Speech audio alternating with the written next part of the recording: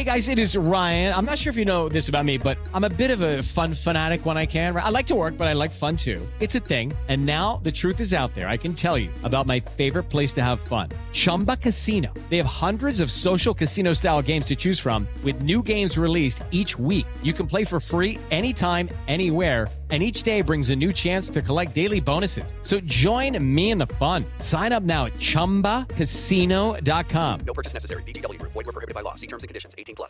It is Ryan here, and I have a question for you. What do you do when you win? Like, are you a fist pumper, a woohooer, a hand clapper, a high fiver? I kind of like the high five, but if you want to hone in on those winning moves, check out Chumba Casino. At ChumbaCasino.com, choose from hundreds of social casino style games for your chance to redeem serious cash prizes. There are new game releases weekly, plus free daily bonuses. So don't wait. Start having the most fun ever at ChumbaCasino.com. No purchase necessary. VGW Group. Void where prohibited by law. See terms and conditions. 18+. With the Lucky Land Slots, you can get lucky just about anywhere. This is your captain speaking. We've got clear runway and the weather's fine, but we're just going to circle up here a while and get lucky. No, nothing like that. It's just these cash prizes add up quick. So I suggest you sit back, keep your tray table upright, and start getting lucky. Play for free at LuckyLandSlots.com. Are you feeling lucky? No purchase necessary. Void where prohibited by law. 18+ terms and conditions apply. See website for details. Step into the world of power, loyalty, and luck. I'm gonna make him an offer he can't refuse. With family, cannolis, and spins mean everything. Now, you wanna get mixed up in the family business. Introducing The Godfather at ChumbaCasino.com. Test your luck in the shadowy world of The Godfather slot. Someday, I will call upon you to do a service for me. Play The Godfather now at ChumbaCasino.com. Welcome to the family. No purchase necessary. VGW Group. Void where prohibited by law. 18+. Terms and conditions apply. This edition of the Duke Basketball Report podcast is brought to you by Bird Campbell. Bird Campbell, a pair of Dukies who are also lawyers. If you're looking for legal help in the states of Florida or Texas, please reach out to them at birdcampbell.com.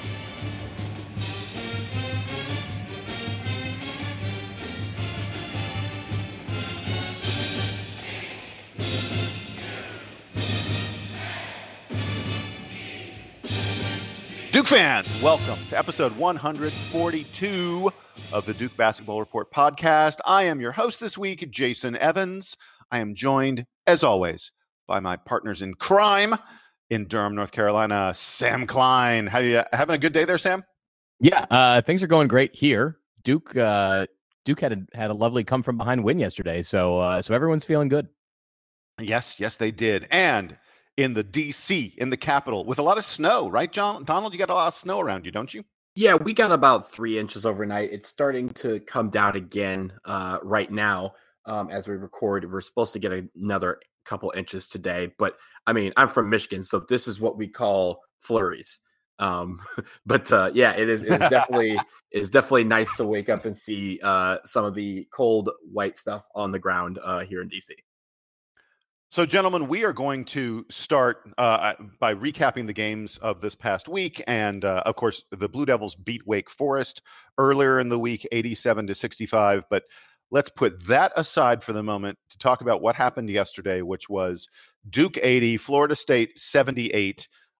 Cam Reddish with the buzzer-beating game winner in a game that was truly remarkable because Zion Williamson got face palmed in the eye and did not play the entire second half of the game. Blue Jason, Devils come from behind. I might quibble with your description of face palmed and might describe it as clawed. Yes, yeah. I think that would be more accurate. You are correct about that.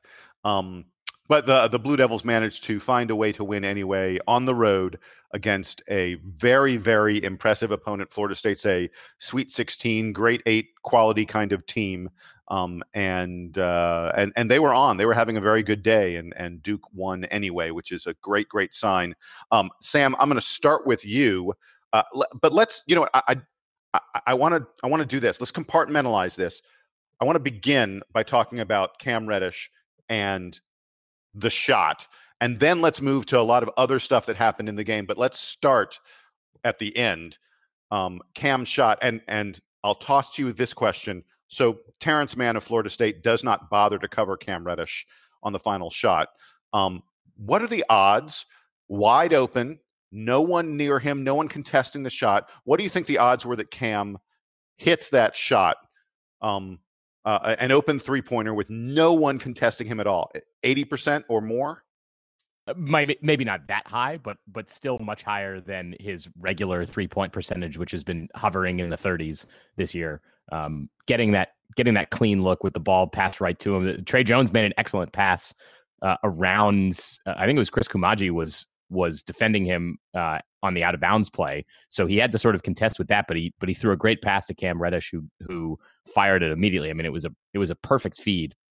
The two interesting aspects of it that made it easier for Reddish in that moment. One was that RJ Barrett, despite Cam Reddish having a great game, RJ Barrett had a tremendous offensive game and is clearly Duke's primary offensive threat, especially with Zion Williamson not on the floor. So Florida State was keyed in on Barrett and making sure that he was sort of standing in the corner for what might have been a catch and shoot, but was more likely a catch on the baseline and drive it in over the course of 2 seconds opportunity. So Florida State was really concentrated on defending that primarily, and secondarily, they were focused in general on the rim and in the paint, because Duke was only down 1. They only needed to score a 2-point basket to win the game, and a 3-pointer, while something that the Blue Devils are obviously practicing a lot, is not necessary here. So I guess Florida State was going for the high percentage defensive opportunity, which was pack the guys close to the basket, let guys remain on the perimeter. It did seem like a little bit of a failure though on Florida State's part when Duke's 3 perimeter players did a little weave at the beginning of the out of bounds to open Cam Reddish. So he was wide open, ready to take the shot, and it was a perfect game for this to come his way, for this opportunity to come his way, because he, for the first time I think in weeks, looked very comfortable offensively. He made a number of great shots, and this just sort of capped it off for him. Donald, what was your take on the final shot and on Cam's whole game? I mean, Sam opened the door there. I agree that what a great time for Cam Reddish to rediscover his stroke and his confidence. Yeah, absolutely. 5 of 8 from 3 on the game, 23 points. But going back to the play, that's a hell of a play call by Coach K. I mean, just think about all these moving parts that you guys were describing, but add to the fact that, they were zeroing in on RJ Barrett. RJ Barrett goes all the way to the corner, bringing not 1 but 2 defenders with him. One guy was completely on him. Kumaji's guarding the Trey Jones on the inbounds, and Trey Jones just makes a slight, head fake towards, as if to indicate that he's going to pass the ball underneath into the paint, where there's 3 Florida State guys who are collapsing when they see this. All of those guys shift just so ever so slightly to the left, and that opened up the passing lane that Trey Jones had to get to Cam Reddish, who was wide open. So, not only was it a great play, it was one that was incredibly well executed by everybody on the court. All of these little things make this moment happen. So, hats off to Coach K. Have you seen the video of Coach K in the huddle before Duke goes back out there, and he looks like he gives the team all the instructions, and then you can clearly see him look at Cam and say, "You ready?" Yep. And that play, and that's the thing, is it's not like that was a secondary option. That play was set up to get the ball to Cam Reddish, and that is incredible because, again, he knew that everybody in the gym thought that RJ Barrett was going to get the ball, and that would have been the right call as well. But to make it so a play makes it so that Cam Reddish is that wide open, that is execution by the players. It's a great play called by the staff, and everything came together in that play. But going back to the whole game as a whole, Cam Reddish, welcome back. Like, we needed that performance from him. That was, in my opinion, that was his best performance of the season. The one place that he didn't really do well was at the free throw line, which is where he normally gets a lot of points. He was 0 for 4 from the charity stripe, but everything else, he was very good on defense. 5 of 8 from 3-pointer, as I said before, those sort of things. And they were also, plays that, and there was that one play where he's just ripped the ball out of the Florida State player's hands, ran down the court, and then did a running stop and pulled up for a 3-pointer and just drilled it. Like, that's the sort of confidence that he was getting in this game, and that's what we need from him especially this week. We got, 2 good games this week. But another thing I want to talk about, RJ Barrett, 32 points. It was just his ability to score in any different way is really what makes him. And that's why, he's one of the best players in the country. And you saw that yesterday when Zion went down, they couldn't do anything with Zion at all when he was in the game. Zion was really playing very well.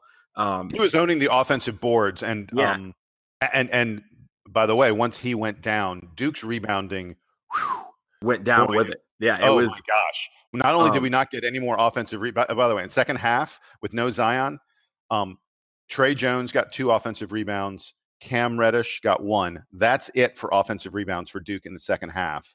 And defensive rebounding, Florida State was killing us, just killing us on their offensive boards, our defensive boards. I actually think Marquise Bolden, to some extent, saved the game because Javin DeLaurier did not grab a single rebound. I thought Bolden, our 2-headed center monster between DeLaurier and Bolden, even though Bolden didn't have gaudy stats in this game, he was at least getting in Florida State's way. He was grabbing some defensive boards. He blocked a couple shots. He was essential to this Florida State team that was just grabbing rebounds and dunking on us left and right.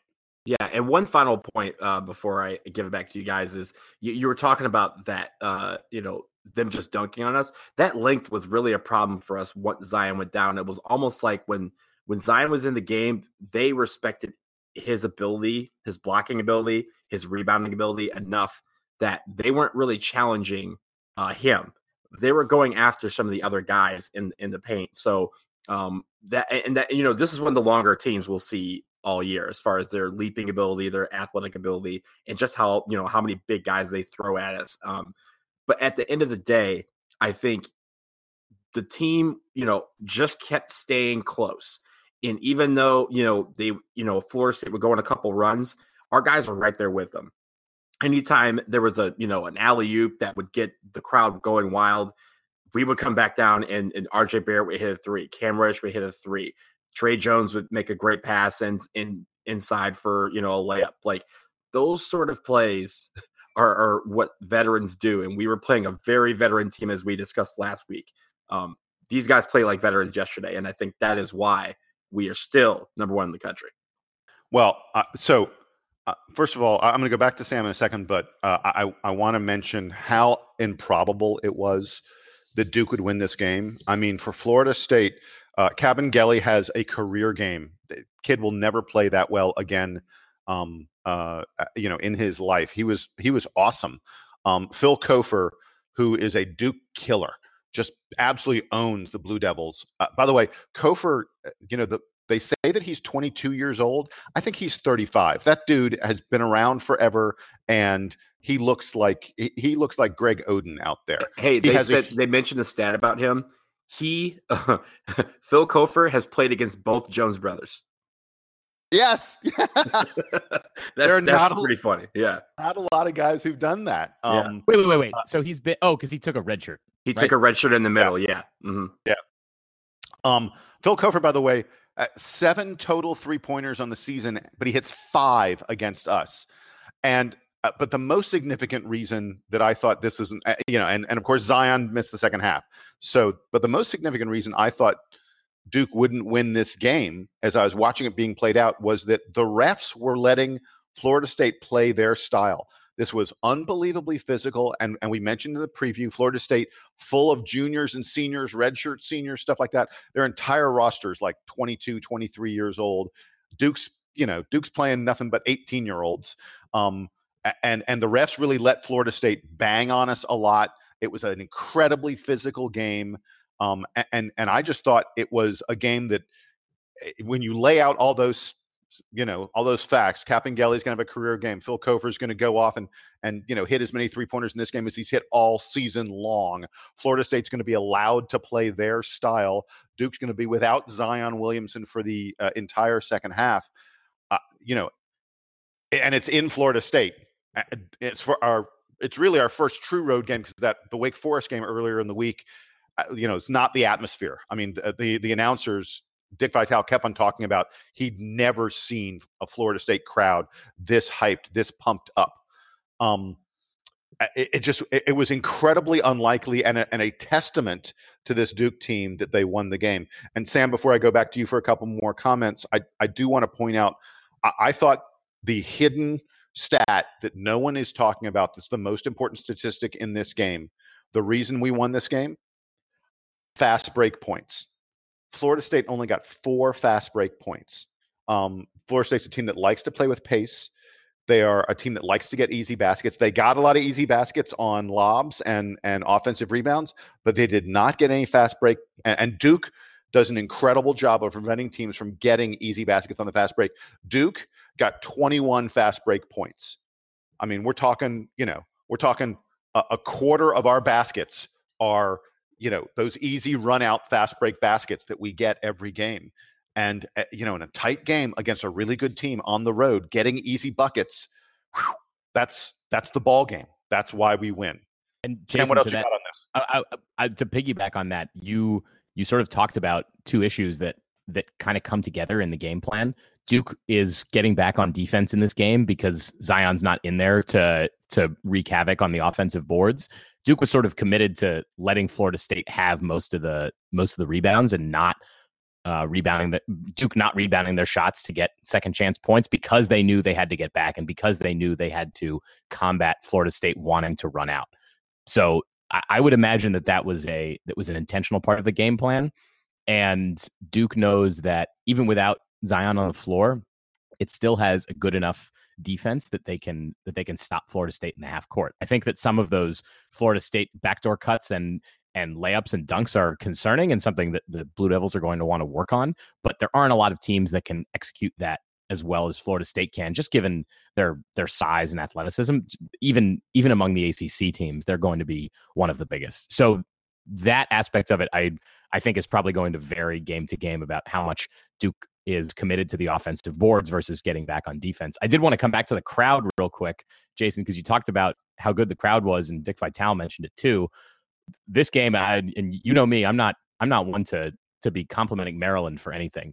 This game felt like one of those Maryland games from the mid or early 2000s, where the Maryland crowd would be just all over the Blue Devils, and this Florida State crowd was ready for it. They know they've beaten Duke a few times recently when Duke's been ranked number 1 in Tallahassee, and they're not afraid of this team. And the crowd was all over it. They were showing it. So really a great effort from them, even though Duke was able to overcome it. I did want to come back and make one more observation. We've talked before about how Coach K loves to shorten the bench throughout the season. And, early in the year, like Alex O'Connell will get minutes and Jack White will get minutes and everyone's getting minutes. And Justin Robinson's going to play 6 minutes a game and be allowed to take a 3 every night. Not on this night. Alex O'Connell played 6 minutes, even though Zion was limited to only 15 minutes, given that he sat the entire second half with the eye injury. RJ Barrett and Trey Jones both played the entire game for Duke.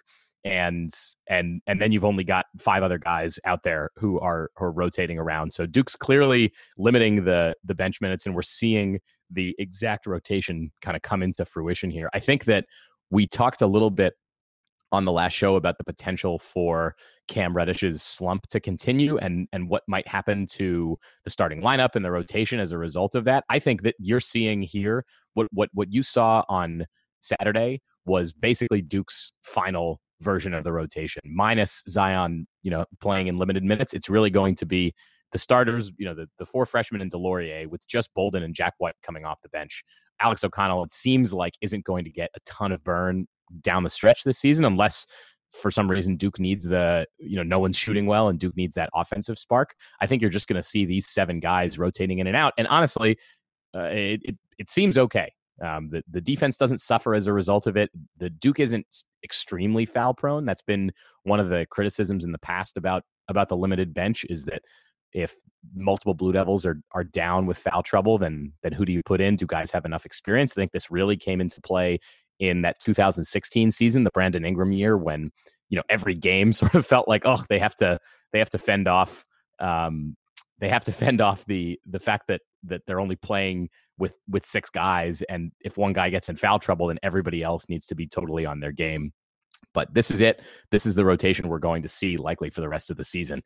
So that's just kind of it's kind of the, I think that's the big takeaway from this game is the shortening of the bench. I mean, I will say this, and we're going to get to the Wake game in 1 second. And Donald, be prepared. I'm coming to you on Wake in half a second.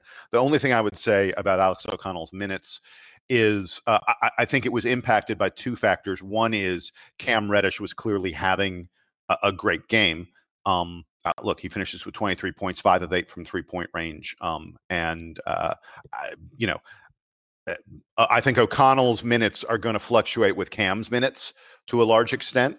So if Cam's playing really well, that's going to limit Alex O'Connell. I also think Florida State is a bad team for Alex O'Connell to play against. They are incredibly athletic. Arguably, I'm trying to think really quick about the other teams we're going to play this year. Florida State may be the most athletic team and longest team that we're going to play all season long. And I think that they are just sort of a bad matchup for Alex O'Connell in general.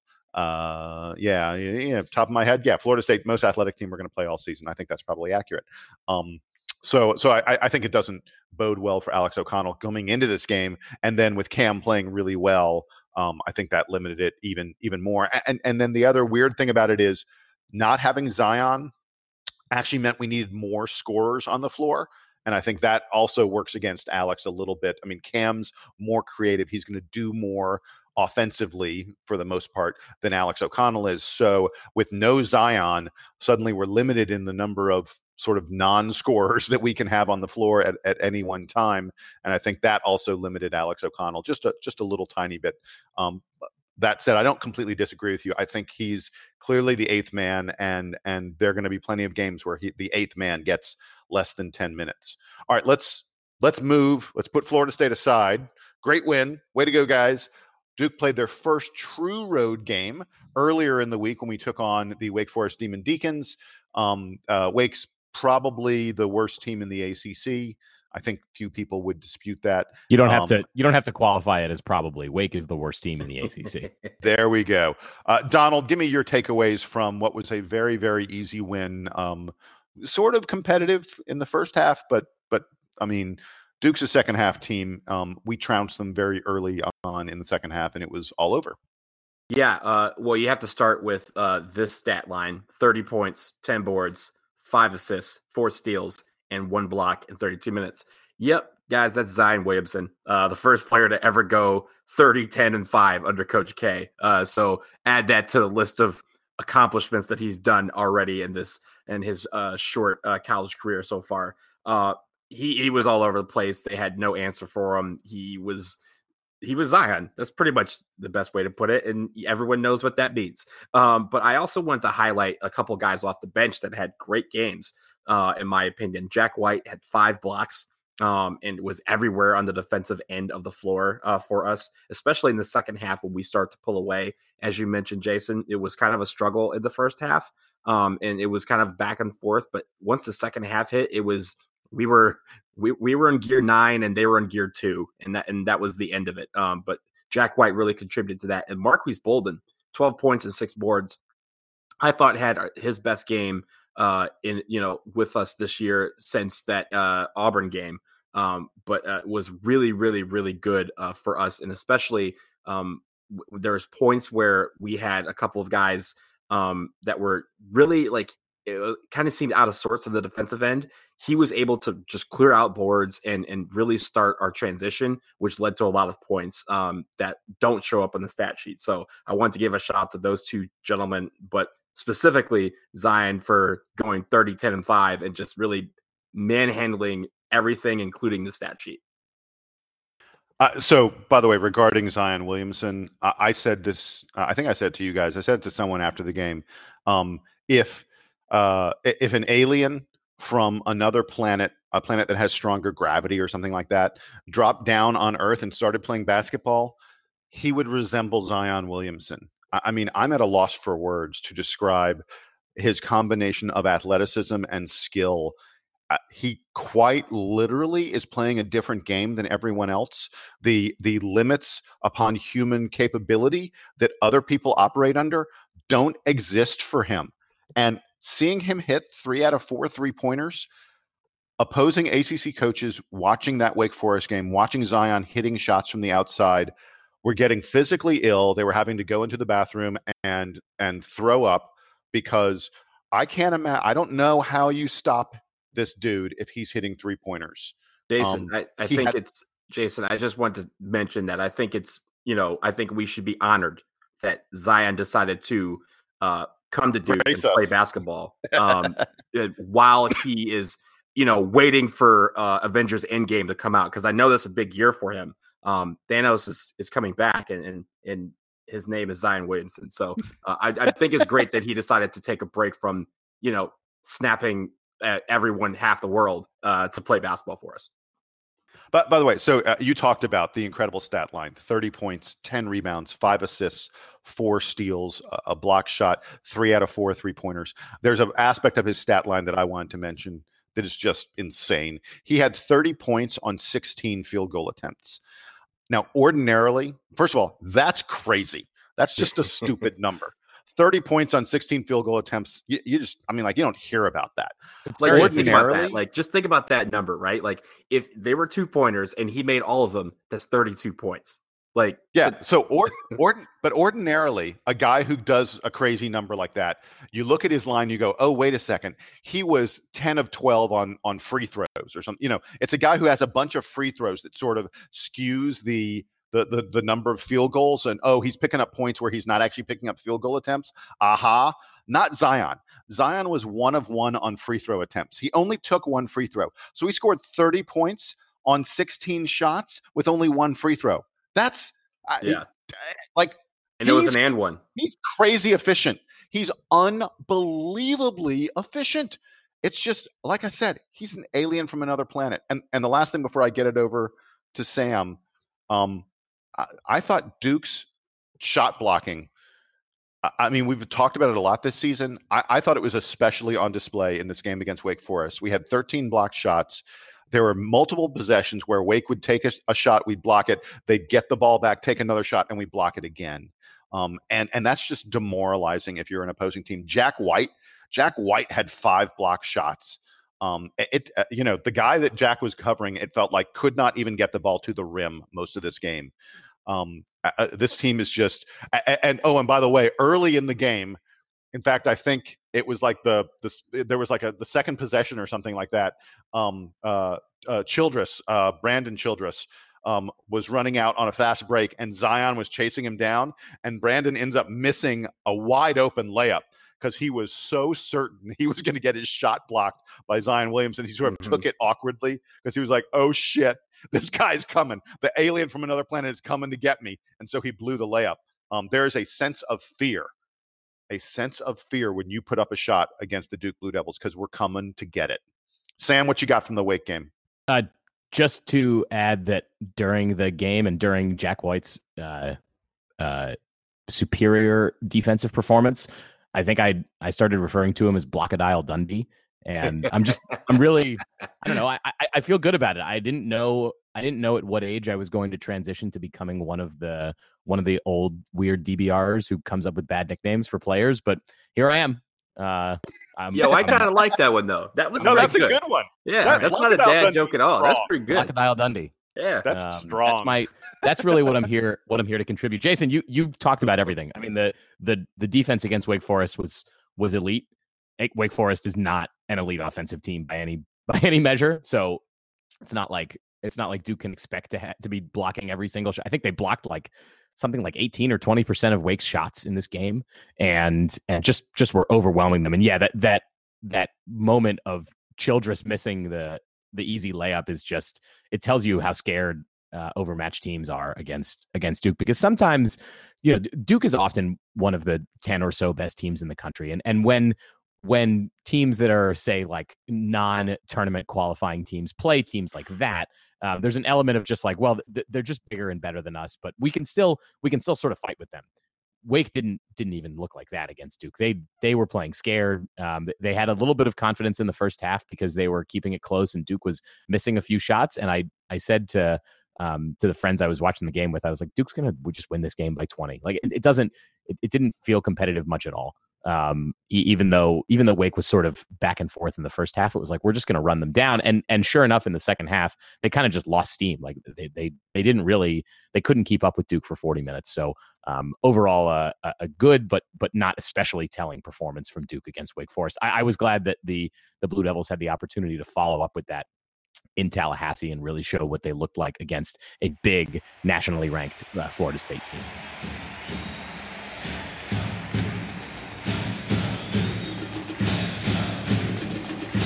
This edition of the Duke Basketball Report podcast is brought to you by our fine friends at Bird Campbell.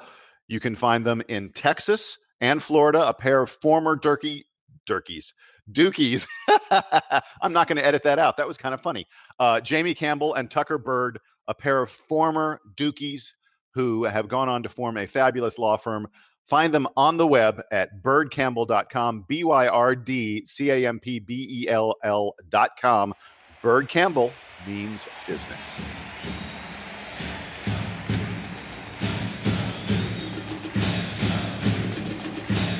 All right, compadres, Duke has a pair of big games this week. There's no simple way to say it. We are going to be playing the number one team in the country, even though we're also the number one team in the country. That's the Virginia Cavaliers. But before we get to Virginia, we've got a game against Syracuse. Syracuse always plays Duke tough.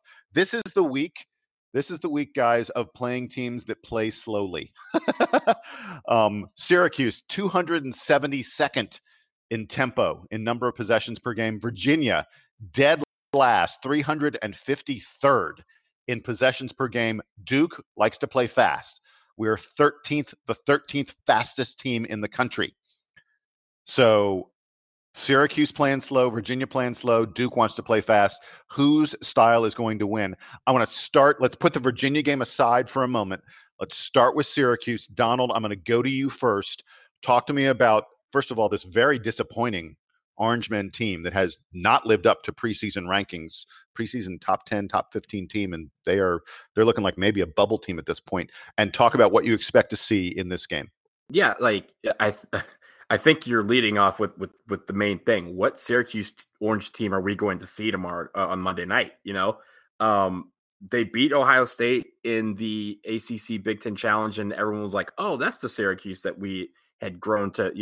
We were talking about. Like, they lost to UConn, decent. Oregon, those are pretty decent teams. Buffalo, they lost at home and got really run out of their own gym by Buffalo. But I'm discrediting that because Buffalo is a really good team if you've seen them play basketball this year. Old Dominion at home, Georgia Tech at home. Like, I don't know what it is about the Orange that has been off this year, but I mean, like, Tyus Battle has been playing pretty well for them. Brissett has also been playing pretty well for them, and Chukwu has kind of been one of their surprise guys that has contributed more than they thought they would. And still, you're talking about them, coming off of a 73-59 loss at home to Georgia Tech. That should never happen under Boeheim or any Syracuse team. They should not be losing to Georgia Tech at home by 14 points. So what are we going to see on Monday? You said it. It's going to be, you said slow. I think they would call it deliberate. And I would say it's a little bit of both. They're going to try and limit the number of possessions we have because in their mind, if we don't have as many possessions, we can't score as many points. But really what we have to do is, play the game that we've always been playing, get out into transition, because if we get into transition, they're not going to run with us. Hopefully Zion's back. They said after the game that he had double vision. And that's why he was kept out of the second half against Florida State. Hopefully that has recovered where he can play some minutes on Monday, because I think him on the floor means we're going to win this basketball game by a lot, because they have no answer for him. RJ Barrett is going to need to have a good game as far as taking the ball to the rim, getting some of their guys in foul trouble. He can finish at the line. And if Cam Reddish can continue his little hot streak that he started over the past week, I think we're in really good shape against the Orange. So the thing about Syracuse, they are a truly terrible shooting team. from the perimeter, especially. I mean, just they hit less than 30% of their 3-pointers. They're one of the bottom 10 teams in the entire country in hitting 3-pointers. And they're taking a lot too. It's not like they're taking, 5 a game or something like that. They're taking a good chunk. Yeah. They're putting it up there, and they are not hitting it at all. They only have 2 guys who hit better than 30% of their 3-pointers, and that's going to be a big problem for them. The key to me in this game is whether or not Duke is able to solve that Syracuse zone. Coach K obviously knows it really, really, really well, but Syracuse does a great job at forcing turnovers out of that zone. They do a really good job of protecting the rim. They're very good at blocking shots out of that zone, and it's hard to score points on them. I can't imagine there's a Duke team that doesn't get to this Duke team doesn't get to 80 points. I mean, we have, other than Texas Tech, we have managed to, score 80 plus points, every game this season. I don't see any way that Syracuse is able to score 80 and keep up with us. So, sorry, against Auburn, we only had 78, but for the most part, I mean, Duke's getting in the mid 80s to 90s. In virtually every game, if not more than that, and I just don't see how Syracuse keeps up with us. This game's got to be played in the 60s, maybe 72 or so, 70, 72, for Syracuse to have a chance at winning. It's just gonna be tough for them. They're not good enough on offense to keep up with us, I don't think, even though they are very, very good on defense. Sam, what do you got at Syracuse? I just thinking about Duke on offense. Duke really wants Zion Williamson. Duke wants Zion Williamson in every game, but they really want Zion Williamson to be back at it in this game, because I think he is going to end up playing that center spot in the, where he waits around at the free throw line against the Syracuse zone. Zion's sort of the perfect player for that, because he has the ability to get to the rim easily from the free throw line just by dancing around defenders and hopefully, cutting through traffic, but also he has great passing vision. And that's sort of the key to beating the zone, is being able to move the ball in and out of it as opposed to around the perimeter. Duke hasn't been prone this year to passing around the perimeter too much. They're good at getting the ball inside, and that's ultimately the way to disrupt the zone. We've talked about that before. I think Zion plays that role in this game, and you guys talked both about tempo. Jason, you really just alluded to it when talking about the point total.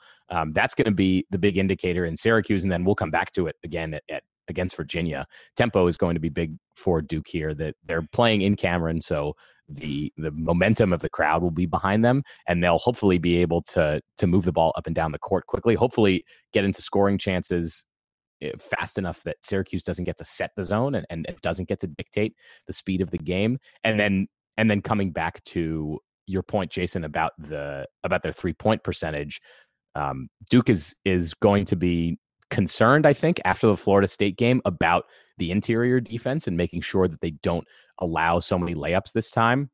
And that's going to feed perfectly into defending a Syracuse team that doesn't really shoot that well. So look for Duke to pack the defense in, allow Syracuse to move the ball around on the perimeter, but not allow any kind of penetration, especially, again, if Zion is back on the floor. This should be a fairly easy win for the Blue Devils at home. Yeah, most of the advanced metrics predict that Duke wins by 13 to 15 points, somewhere in that kind of ballpark. So let's put that Syracuse game aside and move on to Virginia. As I said, number 1 versus number 1. Duke number 1 in one poll, Virginia number 1 in the other poll. When you look at the advanced metrics, when you look at things like Ken Pomeroy and the such, Duke and Virginia are really set apart from everyone else in the country by a fairly significant margin. And I'll start it off this way. This Virginia team is not like past Virginia teams. They are still great on defense. They are fabulous on defense, but they are much better offensively than they have been in the past.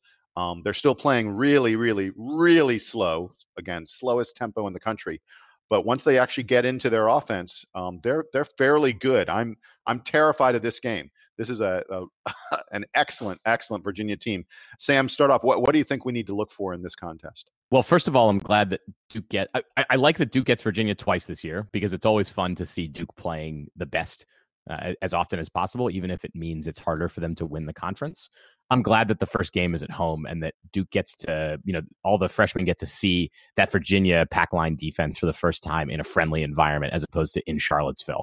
I think they've gotten a taste of what ACC road environments can look like when they're really on point as they were in Tallahassee, but this is going to be a good game to have at home. So coming back, tempo, of course, Jason, as you mentioned, is sort of the key here.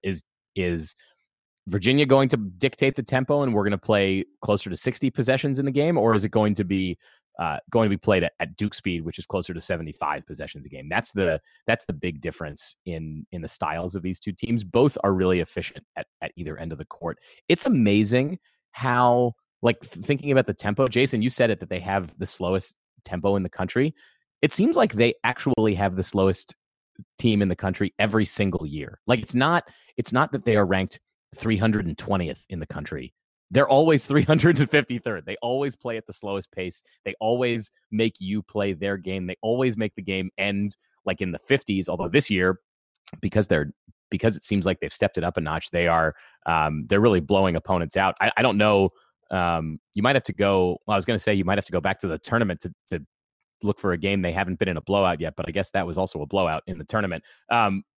So look for Duke in this game to try to speed up the tempo, to try to play at Zion speed and not at Kyle Guy speed and not at Diakite speed. Virginia's got lots of dudes who are able to lock it down on defense and they play very well. They play defense very well together and showed against a Florida State team that Duke obviously was back and forth with. Virginia just stomped that Florida State team. Granted that it was a home game and everything, but we have seen their ability to really get after teams this year. And Jason, as you noted, it really is Duke and Virginia as 1 and 1A as the best teams according to the advanced metrics, and then everybody else is behind them. These are, to this point in the season, the two best teams in the country, pretty far and away as far as the metrics go. So I'm excited to be at this game. College game day is going to be there, which is awesome and always a good time. So it's going to be hopefully it's going to be pretty lit in Cameron on Saturday night. By the way, a scary thing about Virginia, really scary thing, their guys are, this is not all seniors. If they bothered to stick around, and I think DeAndre Hunter is probably going to turn pro, but if they bothered to stick around, Hunter's a sophomore, Kyle Guy's a junior, Ty Jerome's a junior, Braxton Key's a junior, Diatike is a junior. Jack Salt is a senior, but he's sort of the least talented. He's just a big in the post. Kahik Clark's a freshman. This is a team. They could be real. They've been good for a while, and we know that the style that Tony Bennett has his teams play, that the way he teaches that pack line defense, is truly impressive. And no matter who they run out there, but Virginia team could be good for a long time. Donald, tell me what player on Virginia we should really be looking at. Who's the key matchup for them? It's got to be DeAndre Hunter, right? He's the one athlete on that team who really matches up with Duke's stud wings, right? Yeah, I like that matchup that he has, especially on the wings. I'm wondering who they put on him. Was it going to be Cam Reddish or is it going to be RJ Barrett? I would look to see Reddish start against Hunter at first, and they may have a lot of switching and stuff, but really, guys, this game, this is how I build this game. What happens when an unstoppable force meets an immovable object? This is Duke and Virginia. And honestly, if things go well, the way we think they could this year, this could be the first of 3, maybe 4 chapters of this of this season rivalry between these two teams. So I'm really looking forward to this game simply because I want to see how we've seen how our team plays, against Texas Tech and teams like that. But I want to see how when someone says this team is better than you, and they're arguing that this team is better than you, I want to see how our guys react to that. We've seen us play some very, very good teams so far this year. But Virginia might be the best team we face all year, and we're going to face them more than once. So I like Sam. I'm glad this game is in Cameron to start. I like that we'll have hopefully the Cameron Crazies are going to be just ready to go in full season form. And really, this game is going to be one where I don't think you're going to want to blink, because it's going to be one of those games that every action-packed second is going to be incredible basketball to watch from either perspective, or even neutral perspective. So I'm really looking forward to it. Hopefully everybody is back. I hope Zion is ready to go tomorrow. But even on Saturday night, this is going to be that game where get ready to go and tell all your friends that you're not going out Saturday night. You're watching this game. So the last thing I'll add about UVA, and you have to talk about their defense. I mean, that's what I want to talk about because their defense is unreal. They are the best team in the country at stopping you from hitting three-pointers. Opposing teams only hit 24.5% of their threes against UVA. Not even 25%. 24% of three-pointers get hit against UVA. I mean, that's a scary, scary number.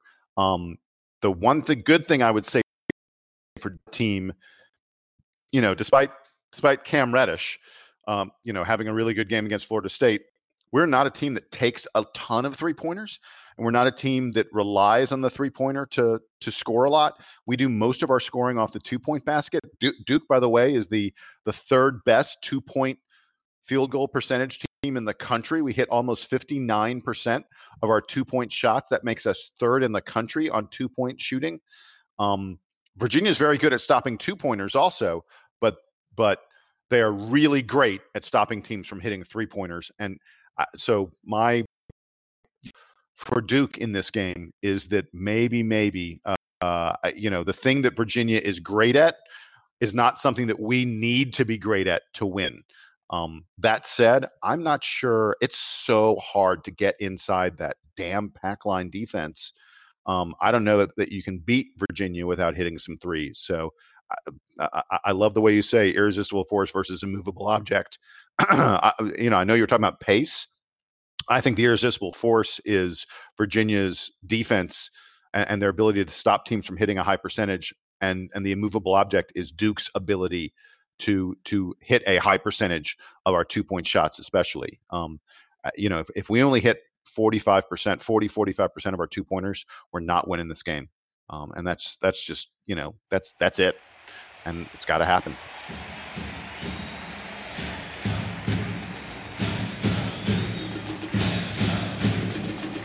All right, guys, we are getting ready to wrap things up.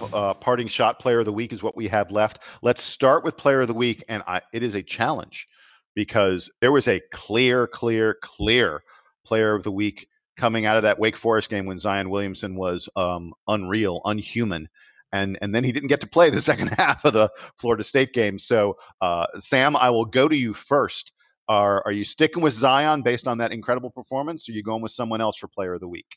Only because I haven't given it to him yet this year. Let's give it to Cam Reddish for a near buzzer beater against Florida State. That's the kind of highlight that we are going to remember for a long time. And even though Zion and the block party came and the blocks, I guess, came to party on Tuesday night against Wake, the big game this weekend was the one against Florida State. I like your rationale. Donald, who you got? I'm so glad that Sam went with Cam Reddish. So I can go with RJ Barrett. RJ Barrett, 21 points against Wake, 32 points against Florida State. Needed every one of those 32 points. And really, when Zion fell against Florida State, he stepped up in a big way and assumed the scoring along with Cam Reddish. So with all respect to all the other guys, I'm going to go with RJ Barrett for the entire week's performance and how he stepped up. Donald, I agree with you. I'm also going with RJ Barrett as player of the week. Cam Reddish doesn't get a chance to hit that huge three-pointer to win that game against Florida State without RJ absolutely taking over the game for long stretches of the second half. As we indicated, he had a pretty nice game against Wake Forest as well with 21.7 assists.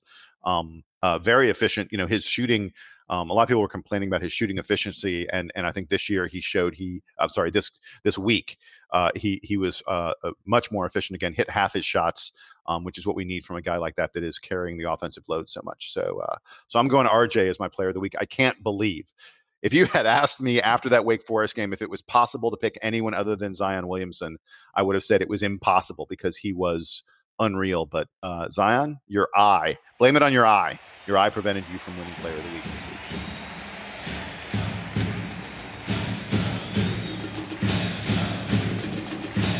It's parting shot time. We're about to wrap it up. Donald, you get to go first. All right, guys. So, Jason, this was your parting shot last week, but we actually have an update. Last week, the headline monitors for Sheshevskyville gave out their annual black tenting test to all tenters who wished to join the tenting line for the UNC game. Jason, you had mentioned that this was going down this past week, and it did. Guys, I got a copy of the test. So I was going to, for my parting shot, give I know Sam has not taken this test, has not seen this test. So I'm going to give you a few questions and see how you do, and you can match up with the rest of the tenters. So, Sam, are you ready? I wait. Before we do it, I just want to go ahead and say I've seen it, so I'm not going to take it. Even though I've seen it, I wouldn't be able to answer the questions correctly because I think the questions are freaking stupid. But fine, we can discuss that in a minute. It's a dumb test. This is not the right kind of test, in my opinion. But go ahead and ask your questions. Okay, Sam. With that aside, are you ready?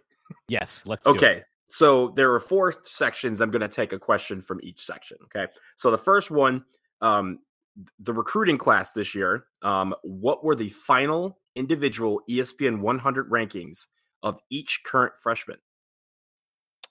So RJ Barrett was 1, Cam Reddish was 2, Zion Williamson was 3, and I think Trey Jones ended up 17 in the RSCI. I don't know what he ended up in ESPN, so I'm going to guess. I'm just going to guess 17 for Trey Jones. And then do I need to come up with a number for Joey Baker as well? That's correct. I do. Okay. Yeah. Joey Baker's final ranking. Let's say I have no idea. He was probably something like 43. Okay, you were pretty close. Okay, RJ was 1, Zion was 2, Cam was 3. Trey, you got it right on the number, 17, and Joey, 41. Wow, so you're pretty close. Yeah, it was pretty close. All right. And you would have got a point for each of those that you got right. Okay, that is impressive, Sam. That was pretty good. Okay, the Joey Baker number was a complete guess. Yeah. So the next one, how many points, blocks, and rebounds did Marquise Bolden have against Auburn? What? Thank you. This is part of the. It's stupid. Wait. All right, let's say. Give me one hint. Did he have a good game that day? This was Auburn, so he had a great game. Yeah, he had a great game. That's right. Yeah. Okay. He had his best game in a Duke uniform. His best game in a Duke uniform. He had 13 points, 9 rebounds, 5 blocks. What else? What other stats did I need? No, those were the 3. So you got the rebounds correct. He had 11 points, 9 rebounds, and 7 blocks against Auburn. Okay. In aggregate, I think I got the right total number. So yes. That's if this was soccer, you would be going to extra time. That's correct. Great. Excellent. And so there's 2 quick ones. The largest margin of victory in a game this season, and which was the opponent? I think you know this one. It was Stetson or Hartford. I'm gonna go with Stetson, and the final margin was 72. Okay, it was Stetson, but it was 64 points. It was 113 points to 49. In the final question, who sponsored the tournament Duke played in over Thanksgiving break, and what is their main product? It was Maui. It's the Maui Jim's Maui Invitational now, and Maui Jim's main product is sunglasses. That is correct. All right. So it used to be EA Sports Maui Invitational EA Sports when they changed a couple years ago. Right. They had the it was EA Sports, and the players would play in a video game tournament. Because I think if I remember correctly, John Shire won the video game tournament in the 2007 Maui Invitational. And they always did the simulations too on EA to tell you how the tournament was supposed to come out. Right, exactly. I mean, Maui Jim is obviously a logical sponsor, but but not as fun as EA Sports. But yeah, so that was a test. It was very a lot of the subject matter was 2018-19 season and stuff surrounding that. But as Jason will probably dive into, there was a lot of stuff you had to memorize, like stat lines and 3-point percentages and it was how people ranked in the ACC and nationwide. So there was a lot of that. But you know what, Jason, I like that because you have to separate these kids somehow. They all go to Duke University. They're all smart kids. So you have to figure out there's some questions that got to be difficult to try and separate some of these people because you can't have everybody scoring a perfect score. But can they name all of Duke's final 4 years or like something that's maybe more relevant to the whole program? I don't know.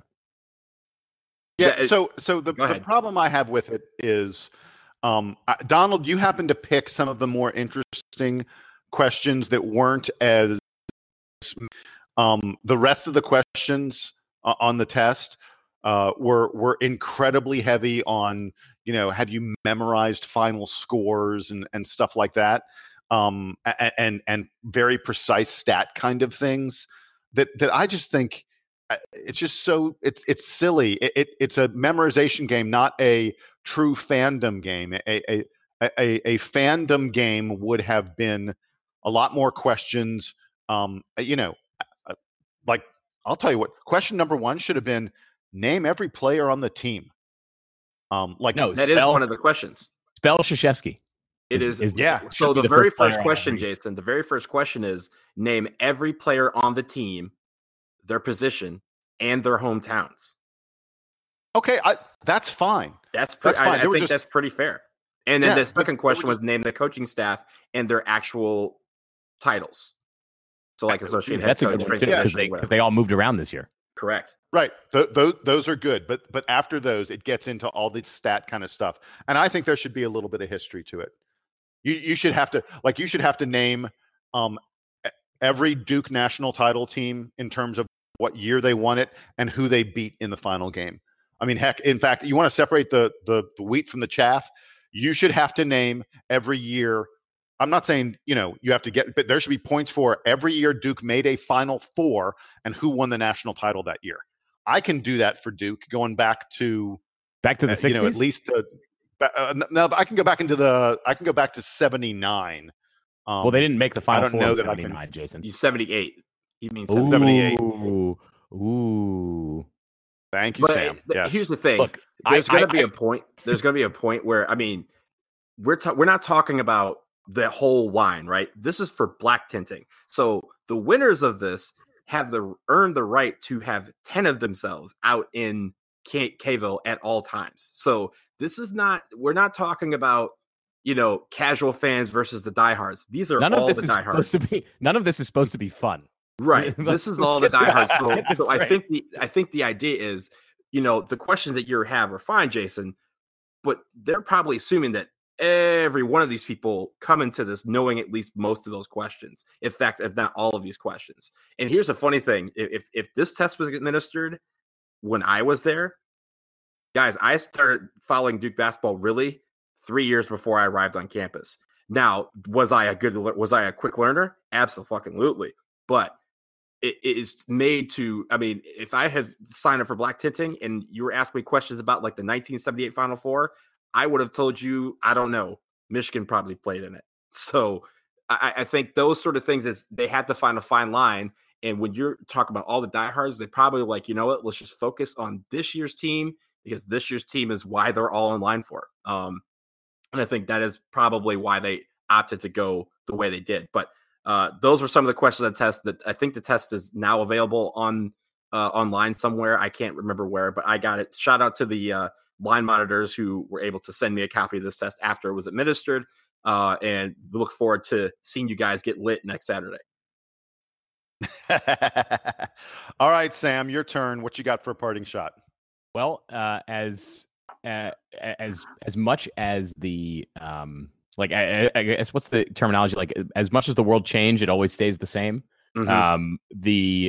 This week on Tuesday night, Duke played Wake Forest, of course, in the first half of the ACC doubleheader, the Big Four doubleheader, because then in the second game, NC State hosted UNC, And anyone who's ever seen an NC State versus UNC game knows that what's going to happen is NC State is going to feel like they're able to win the game, and then UNC is going to win the game.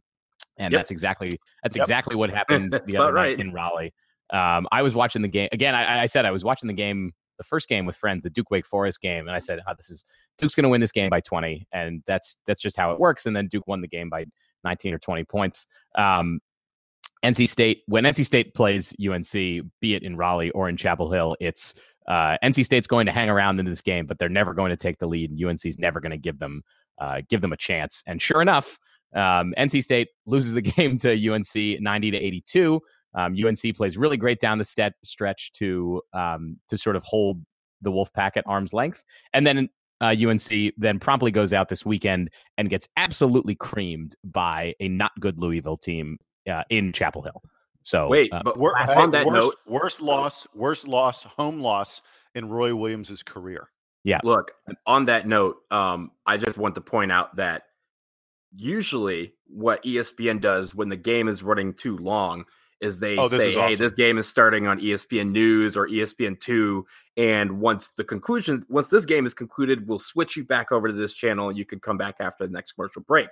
Well, yesterday, because UNC was getting the break speed off them, they mercy ruled them. They said, you know what? This UNC game is now going to be found on ESPN News. Duke Florida State is coming on right now. And it's not like they started and it was like tip-off was waiting. They were like waiting to the last possible moment. No. They went through all the intros. They were like, no one wants to see this mess. It was a full pregame. It was a full pregame. It was a full pregame that they canceled normally do UNC so they could show the full pregame. That's awesome. Yeah. So shout out to ESPN for breaking out the mercy rule again. That was pretty fun. Classic UNC versus NC State. And I'm sure that whenever they meet later in the season, the same thing will happen because the Wolfpack are maybe not the most doomed team against UNC because, of course, that goes to the Clemson Tigers. But just year after year, it's so demoralizing. Wolfpack still having a pretty good season, regardless, and we'll see them coming up very soon. And I'm sure that they'll play the game of their lives when they play against Duke in the next couple of weeks. So my parting shot is the more the ACC changes, the more it stays the same. So for my parting shot, gentlemen, earlier this week, Coach K was interviewed on Dan Patrick's radio show. And the entire interview is available online. You can watch it on YouTube. And there were two sort of takeaways I had from it that I just wanted to mention very quickly. The first was Dan Patrick promptly asked Coach K, hey, what'd you do for New Year's Eve? What'd you do for New Year's? And this is what it takes to be the GOAT. This is what it takes to be the greatest. Coach K said, he's like, New Year's? When was that? Wait, he goes, oh yeah, I was watching practice tape and I was getting our practice plans put together. He said the guys had the day off, but we were practicing the next day. So I had to watch the practice tape from the previous day and get together a practice plan for the next day. And I was just like, dude, really? I mean, you've been at this for like 40 years, 40, 50 years, something crazy like that. And you're still like, New Year's Eve, you're working on practice plans. It's like he never rests. That's how you get to be the best. But he also told a very, very funny story that is good advice for any man who is getting into a relationship with a woman, any man who is married or getting married. Coach K told the story about his daughter. He has 3 daughters, as you know. That should be a question on the test, by the way. Coach K's daughters or Coach K's offspring, how many and what are their sexes? Sorry, I will get back on topic now. So he told the story about his oldest daughter was pregnant, and he was sitting around the table with his 3 daughters, including the pregnant one, and his wife. And his daughter said, Coach K, whatever, Dad, I guess, whatever she calls him. I'm sure she doesn't call him Coach K. Mike, Dad, whatever. She goes, Dad, what should my daughter call you? What do you think you should be called? And Coach K answered her, and he goes, I was an idiot. I was stupid. Anytime a woman asks you a question, your answer should be, I don't know. What do you think? Instead, he answered her and he said, oh, I think the kids should call me Coach. And he said he then, for the next 30 minutes, was brutally attacked and berated by his wife and all three of his daughters about how Coach was not an appropriate nickname for a grandfather. He is actually called Poppy, which is a very appropriate nickname for a grandfather. In fact, my fa is known as Poppy by my kids. But he was like, whatever you do when a woman asks you a question, your answer should always be, "What do you think, sweetheart?" Man, those Coach K, we don't get a lot of interviews with Coach K, but when he does make the occasional appearance on Dan Patrick, we always get the good stuff.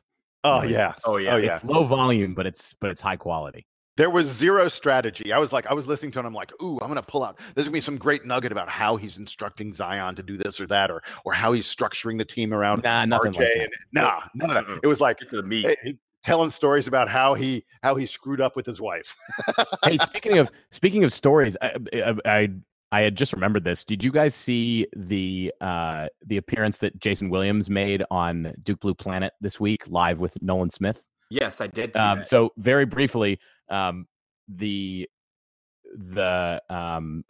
know. I guess they're doing these occasional Duke Blue Planet live things where they call alums and stuff. It was actually pretty fun, but they did Nolan Justice like a week ago. I want to say. Yeah, they had Justice Winslow on, but Jason Williams told the Coach K Samurai story that Shane Battier told us once upon a time. So So confirming the Coach K Samurai sword story, which is a good one. And if you don't remember, go back and listen to old episodes of Duke Basketball Report because they're on there too. Nice, Sam. Good plug. Yeah, you like that? You like that? Plugging our own show that people are already an hour into. Folks, that is going to do it for us here on this edition of the DBR podcast. A very successful week for the Blue Devils as we go on the road in the ACC and win 2 games. This week we come home and we play 2 really important games. You can count on us to have very, very quick reaction to that Virginia game next week. Tune in for that. Until then, I am Jason Evans. I want to thank Sam Klein and Donald Wine for joining me on episode number 142 of the DBR podcast. It is now time for the Duke Band to play us out.